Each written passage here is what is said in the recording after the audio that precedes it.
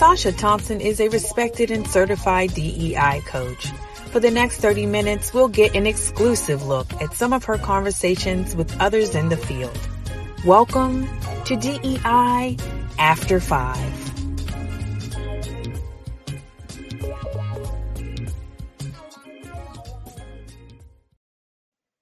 Hello, everyone, and welcome to this week's episode of DEI After 5. I am really thrilled and excited to have my next guest with us today, because this is someone that I've been watching for a while in the DEI space, and just truly appreciate her approach to this work and the things that she does. And so without further ado, I want to bring on Adriana Crawford. Hello and welcome. Hello. Thank you so much for having me. So Adriana, for those that may not be familiar with you or the work that you do, can you just tell us a little bit about kind of your work and how you got into it? Yeah, so my work in DEI right now, I'm currently the senior DEI manager. I'm leading all DEI initiatives over at Movement Strategy, which is the social media advertising firm. And while I am new to that industry, advertising and social media, I am not at all new to DEI. So much of my work from the start of my career was in equity. I just didn't have a name for it. There were many instances throughout workforce development, nonprofit leadership and management, government work, IT, where I was always bringing in that inclusive lens, often taking on, and I think many of your listeners, as well as you would know, a lot of us have done this work unpaid and in many instances uncredited because we knew it was the right thing to do. And when you're involved in equity work in the ways that I have across different sectors and industries, private, nonprofit, and government, you start to realize that, for one, this is a lot of work. This requires you to bring in a lot of different skills out of your proverbial tool belt, from change management, people management, strategic planning, and all of that in order to be effective. In many instances, because you have to be able to influence without direct authority. And so ultimately, once I understood that this was an industry that I could be compensated for, where I could lead and really make impactful changes, where I could be discerning in the kind of work that I took on, the kind of companies that I would work with, because having that support is critical. That's how ultimately I leaned into this work and where I am in my current position over at Movement Strategy, which is within advertising, social media, which so many of us are connected with and so many of us are impacted by. And I'm really thankful that the work that I do directly impacts a lot of the messages that we see from some of the biggest brands that we recognize.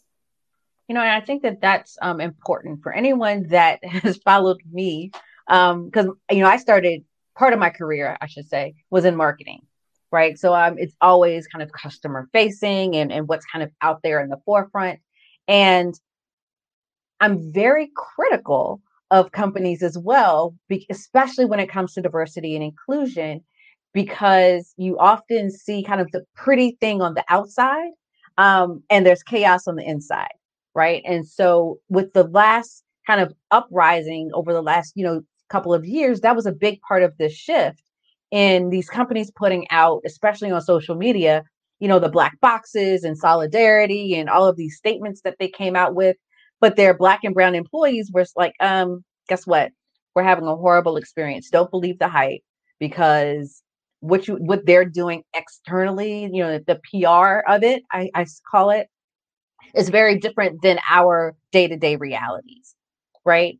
And so that, I think, has been one of the changes that we've seen taking place over the last few years, is a call for accountability, because I'm not going to say a total shift, but a call for accountability in aligning those messages. And so can you talk to us just a little bit about, what you're seeing in that space too? Absolutely. Oh my goodness. So much of what you said touches on the work that we care about, that I care about, and that was really tantamount to me entering this industry. So having an undergrad, I had a deep interest in PR. One of my majors was in communications, and I worked in marketing in different fields and areas, which is part of my business, which we might touch on a little bit later. But it was really important for me to be able to say confidently that in the work that I'm doing, that we are walking the talk. Marketing, to your point, is all about influence. It's It's all about putting the right messaging out there to ultimately influence behavior, to get people to purchase, consume, support your product, your service, you as an individual. And in so many instances, which is why marketing sometimes gets that bad rap, is that it's about crafting the story. But when you peek behind the curtain, and sometimes you don't even have to really peek that hard, it's, to your point, chaos. There's a lack of a sense of belonging. There's deep inequities because it's all about the image. And so these are things that I have seen. But what I can say confidently, particularly with my work at Movement Strategy, is that since I've been in the role, and even prior to that, there's been a very specific and concerted effort to ensure that, one, the work that we take on is with companies that do not have deep-seated problems. We are not afraid to step away or to refuse to work with a particular company that we might consider working with because their values do not align with ours. And it also makes sure that we have to ensure that our house is clean too, and that's a process. In and of itself. And it's a process that I proudly take on and that we're probably working on together. And we can also say, and I've seen this since my time working, is that companies, brands are starting to require that the agencies, that the companies that they partner with or work with also align with their values. They're stating flat out, when you include in your pitch all of these pretty figures and images and showing us all the work that you can do for us, let's also talk about what you're doing when it relates to diversity, equity, and inclusion. Show us your demographics. Show us your strategy. Show us and talk to us in the pitch process about how you live these values day to day, because we want to make sure that the messages that we are putting out there, the images that we're putting out there, are consistent with the values of every entity that we work with and partner with. So there is that shift that I've seen happen in real time, some brands more so than others. It's interesting because, like I said, for a good portion of my career, I was in marketing, and I was having a conversation not too long ago with someone where they said they've lost business because the team was not diverse, right? What they put out there, the image was diverse and had representation, but the people that were actually putting it together lacked that same representation. And therefore the thought process was very centered on the numbers and not necessarily the inclusion aspect of it, right? And how you tie those things together. And so I think that is kind of what you're saying, is people are now wanting that. They want to not just see the numbers, but how is it reflected in what is being created? And how are you honestly and genuinely representing your client base or your consumer base, right?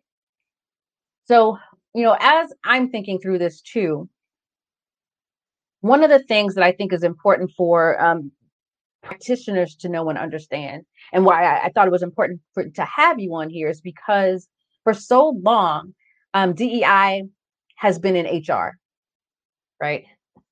And anyone that knows me knows that part of the reason why I left corporate was because there was that mindset, right? That anything from diversity and inclusion needs to come from the HR team. I was in marketing, and there was just a battle of kind of what my job was supposed to be. And so to your point, I was told that my job was to make things look pretty. And I'm like, that's not what marketing does. But it gave me a sense of that mindset shift. And so I think it's important for companies and organizations to understand that this DEI lens is so much more than a people and process thing, right? It goes into what are the products, who's your client base, who's the audience that you're speaking to, right? It's understanding kind of the marketplace and where your products fit into, or how it's being seen by people and individuals from underrepresented communities, not just the majority groups. And so talk to me a little bit about kind of your take, or, beyond kind of what you're seeing now day to day, but the industry as a whole, and how DEI is kind of morphing beyond just that HR umbrella.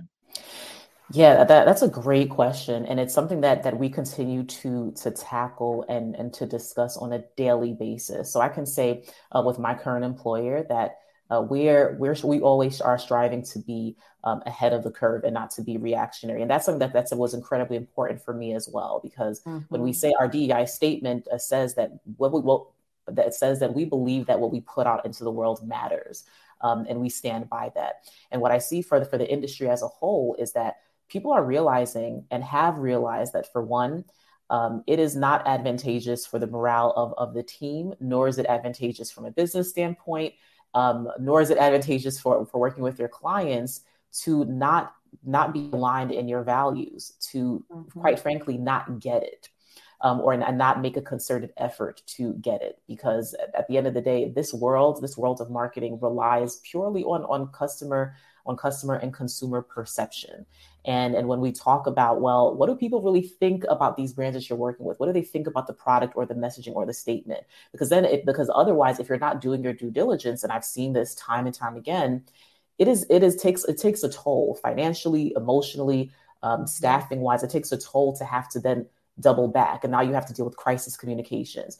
And in the world of social media, you have community managers who are the ones having to face dealing and managing the comments every time something is posted by a brand that is undergoing some bad press.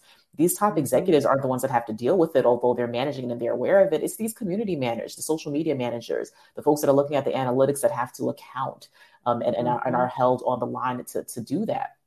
And so I think that the more and more we talk about it, the more and more we have these conversations, people in the industry are really realize, like, you know what, this goes beyond just maybe a handful of days of bad press, that this takes a toll on our people, on the people proverbially on the front lines who are having to manage these types of interactions, especially in the world of, especially in social media. And to your point around human resources, I feel really strongly about this because human resources, although for some folks, they're starting to change it. I would say at Movement, our people and culture team is one that is changing the face of HR in the sense that human resources typically, as you know, serves the interests of the company.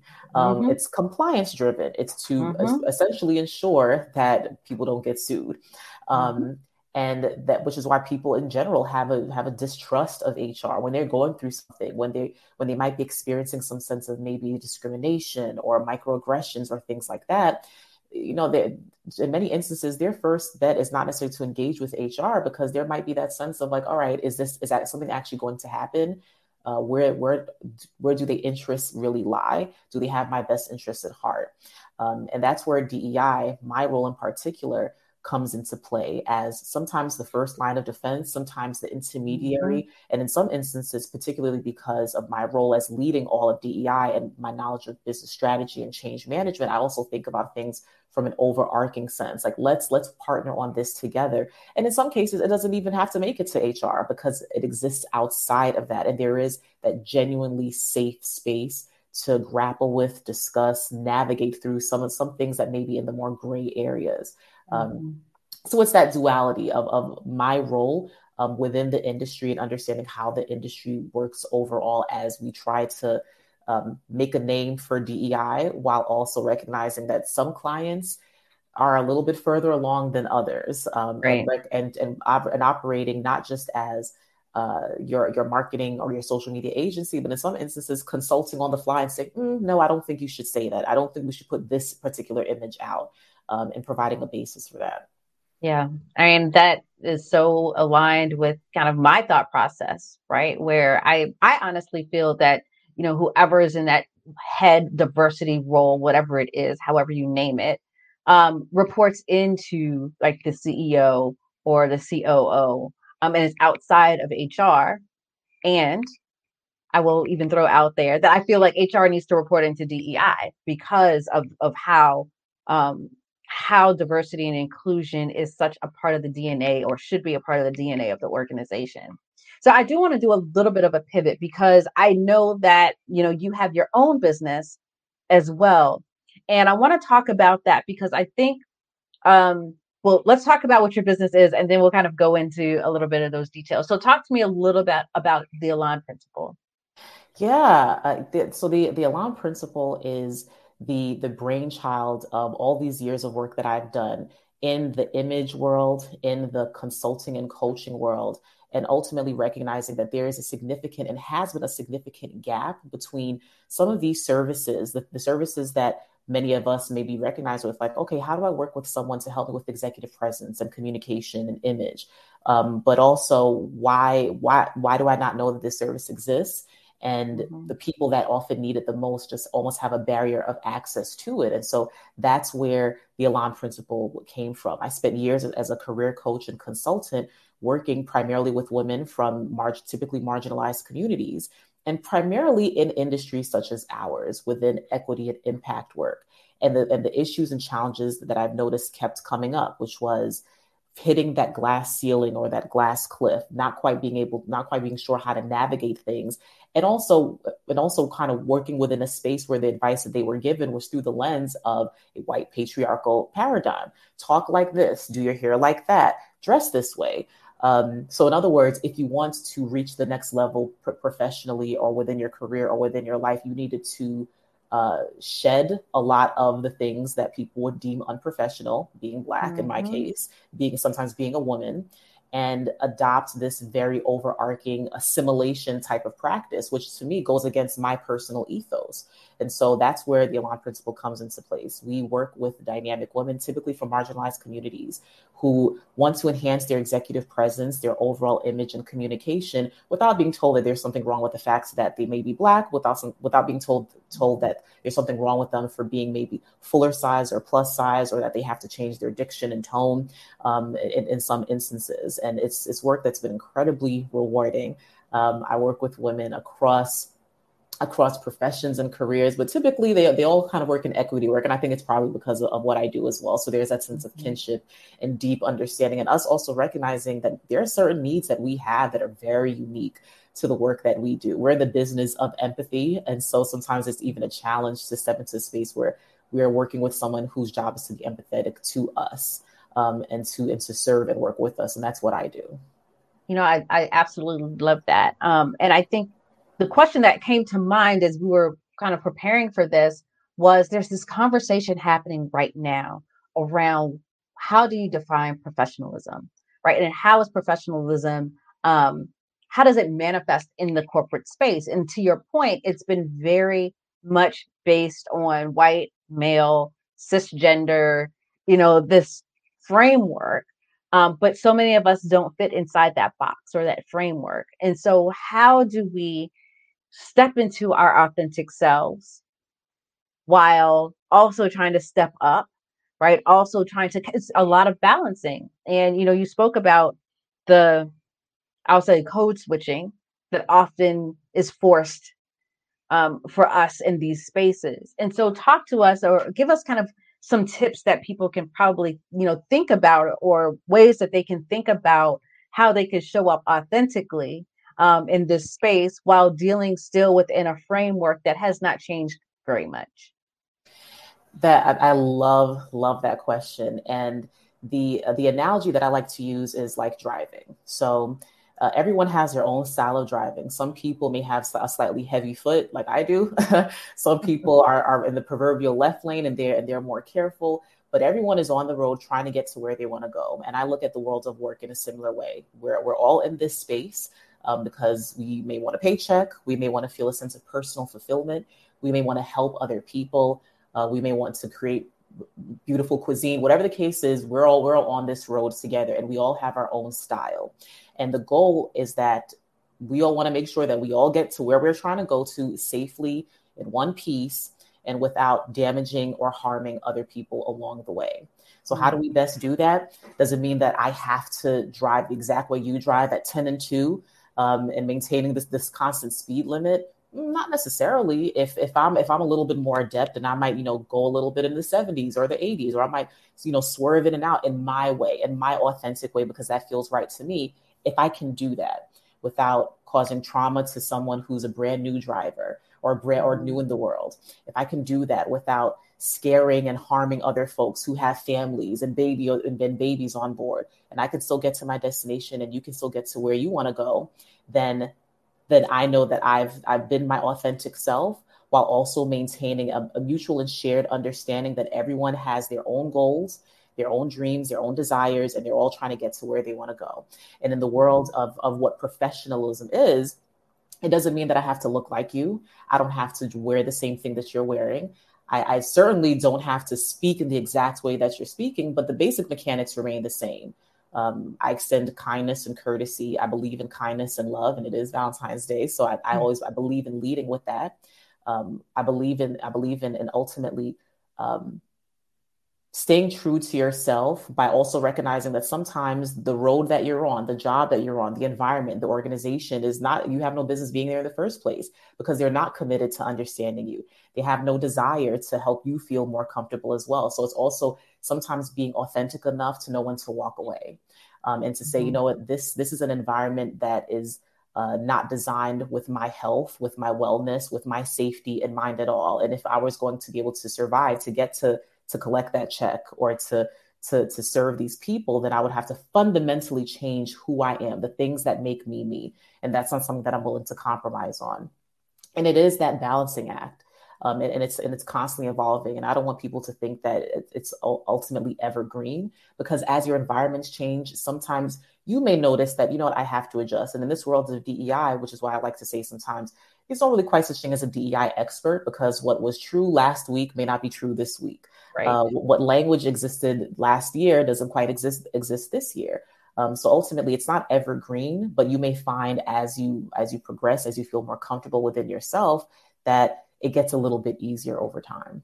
Yeah. Hopefully the car analogy works. It's one of my favorites. It was good because I was sitting there like, you have to you do take other people into consideration, but it doesn't necessarily change, as you were saying, like where you position your hand on the wheel or what music you're listening to, or if it's whatever it is in your own space, you do that. Right. But just take other people into consideration as you do that, or even how you navigate that space. Exactly. Right. I love it. And because all of a sudden I started going in like, okay, yeah, I'm on the highway. That makes perfect sense. Absolutely. So I want to touch on something that you said here, but then you also said when we were talking earlier around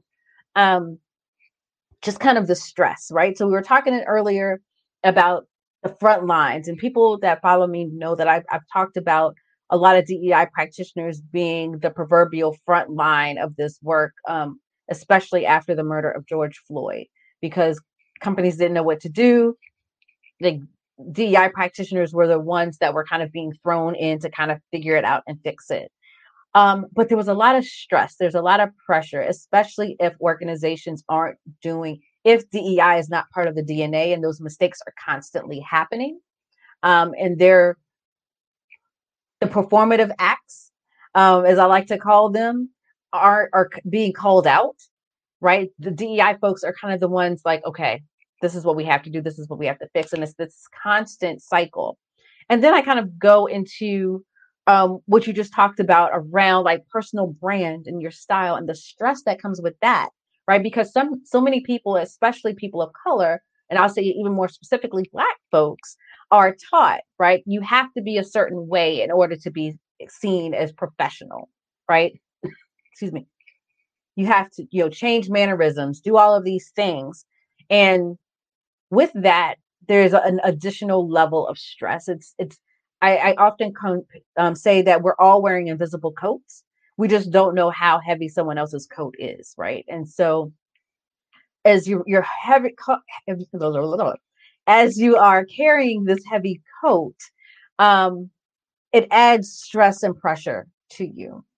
And so, between both of those, it's this need for, and again, it goes back to like, how do we take care of self, right? What are the things that we need to do in order to ensure that as we are doing this work within our organizations, or as we are trying to move up the ladder within our organizations, that we cannot lose what's most important, which is our health in this. And so talk to us a little bit about, the work that you've done in the wellness space, and some of the things that you do to take care of self. So touching on that invisible quote, I love that analogy, and it reminds me of this quote. And I think it might have been Maya Angelou who said it, maybe someone else, but it's rather simple. And it says, in order to move on, you got to let go of the stuff. I don't know. I don't think they said stuff, but you got to let go of some of the stuff that weighs you down.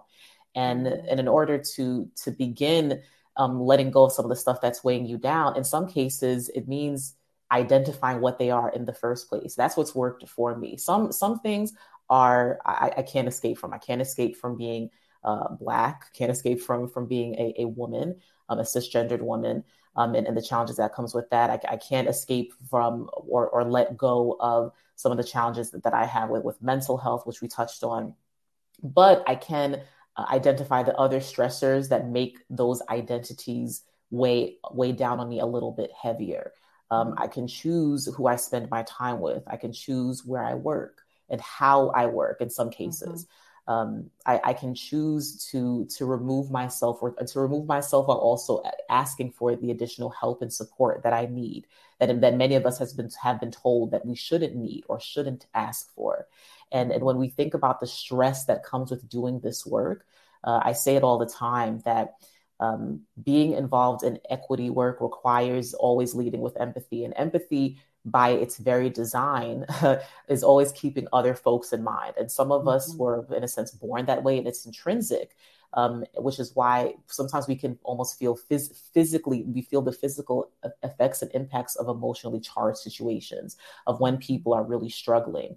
And that requires, and I've learned to do this, and I'm continuing to learn to do this, with accepting that there's going to be a level of guilt that comes with stepping away, but I'd rather trade the stress with the guilt sometimes, because sometimes it does mean that, no, I can't take on that additional meeting or have that additional conversation. I do have to step away, and the guilt will be there, and I'll identify it. So the guilt is what weighs me down, but I call it out and I say, you know what, I'm going to choose to let that go, because right now me is better. Taking a shower without thinking of what's going to happen is better than choosing to add more to my plate. And it's a constant shift and balancing act. Some days will be a lot better than others. Some weeks are a lot better than others. At the time of George Floyd, I mean, that was extremely, extremely taxing. And in some cases, it was almost unavoidable. And and sometimes in those spaces, because it's very easy to say, get a therapist. And I always preach, the importance of therapy, but therapists also, are drained. Many of them don't accept clients or what have you. Their docket is full, so to speak. So sometimes it even helps to find space and community, having conversations like this, connecting with folks who know what you're going through. And sometimes you can just vent and commiserate and share and sob and weep together, just so that someone can see you and say, you are not alone. These feelings that you have are not unique just to you. And even though it hurts right now and there's no cookie cutter way to make it all better, at the very least for right now, we can share each other's burdens in this space. So it's a couple of different species, and everything that I've just spoken to are things that I have done in real time and continue to do to take care of self. And then there's also the space around the weight of having to pretend, or feeling like you have to pretend that the weight doesn't even exist at all. And acting like, okay, well, just another day at work. How's everyone's weekend? Well, this weekend I spent sobbing because, another Black person was killed, or I spent the time having to live this double life. And I think as I've gotten older, and what I appreciate about this time that we're in is that more and more people are starting to say, you know what? I don't accept that. I don't accept having to pretend that everything is okay. Now, it is easier in some spaces than others, and I want to hold space and acknowledge those that do not currently work in those kinds of environments. And that's extremely tough. And I think that's where things like maybe employee resource groups, having community or shared community outside of work is really important, because it's not always easy at work sometimes. But if you can, bring some of that space to your work.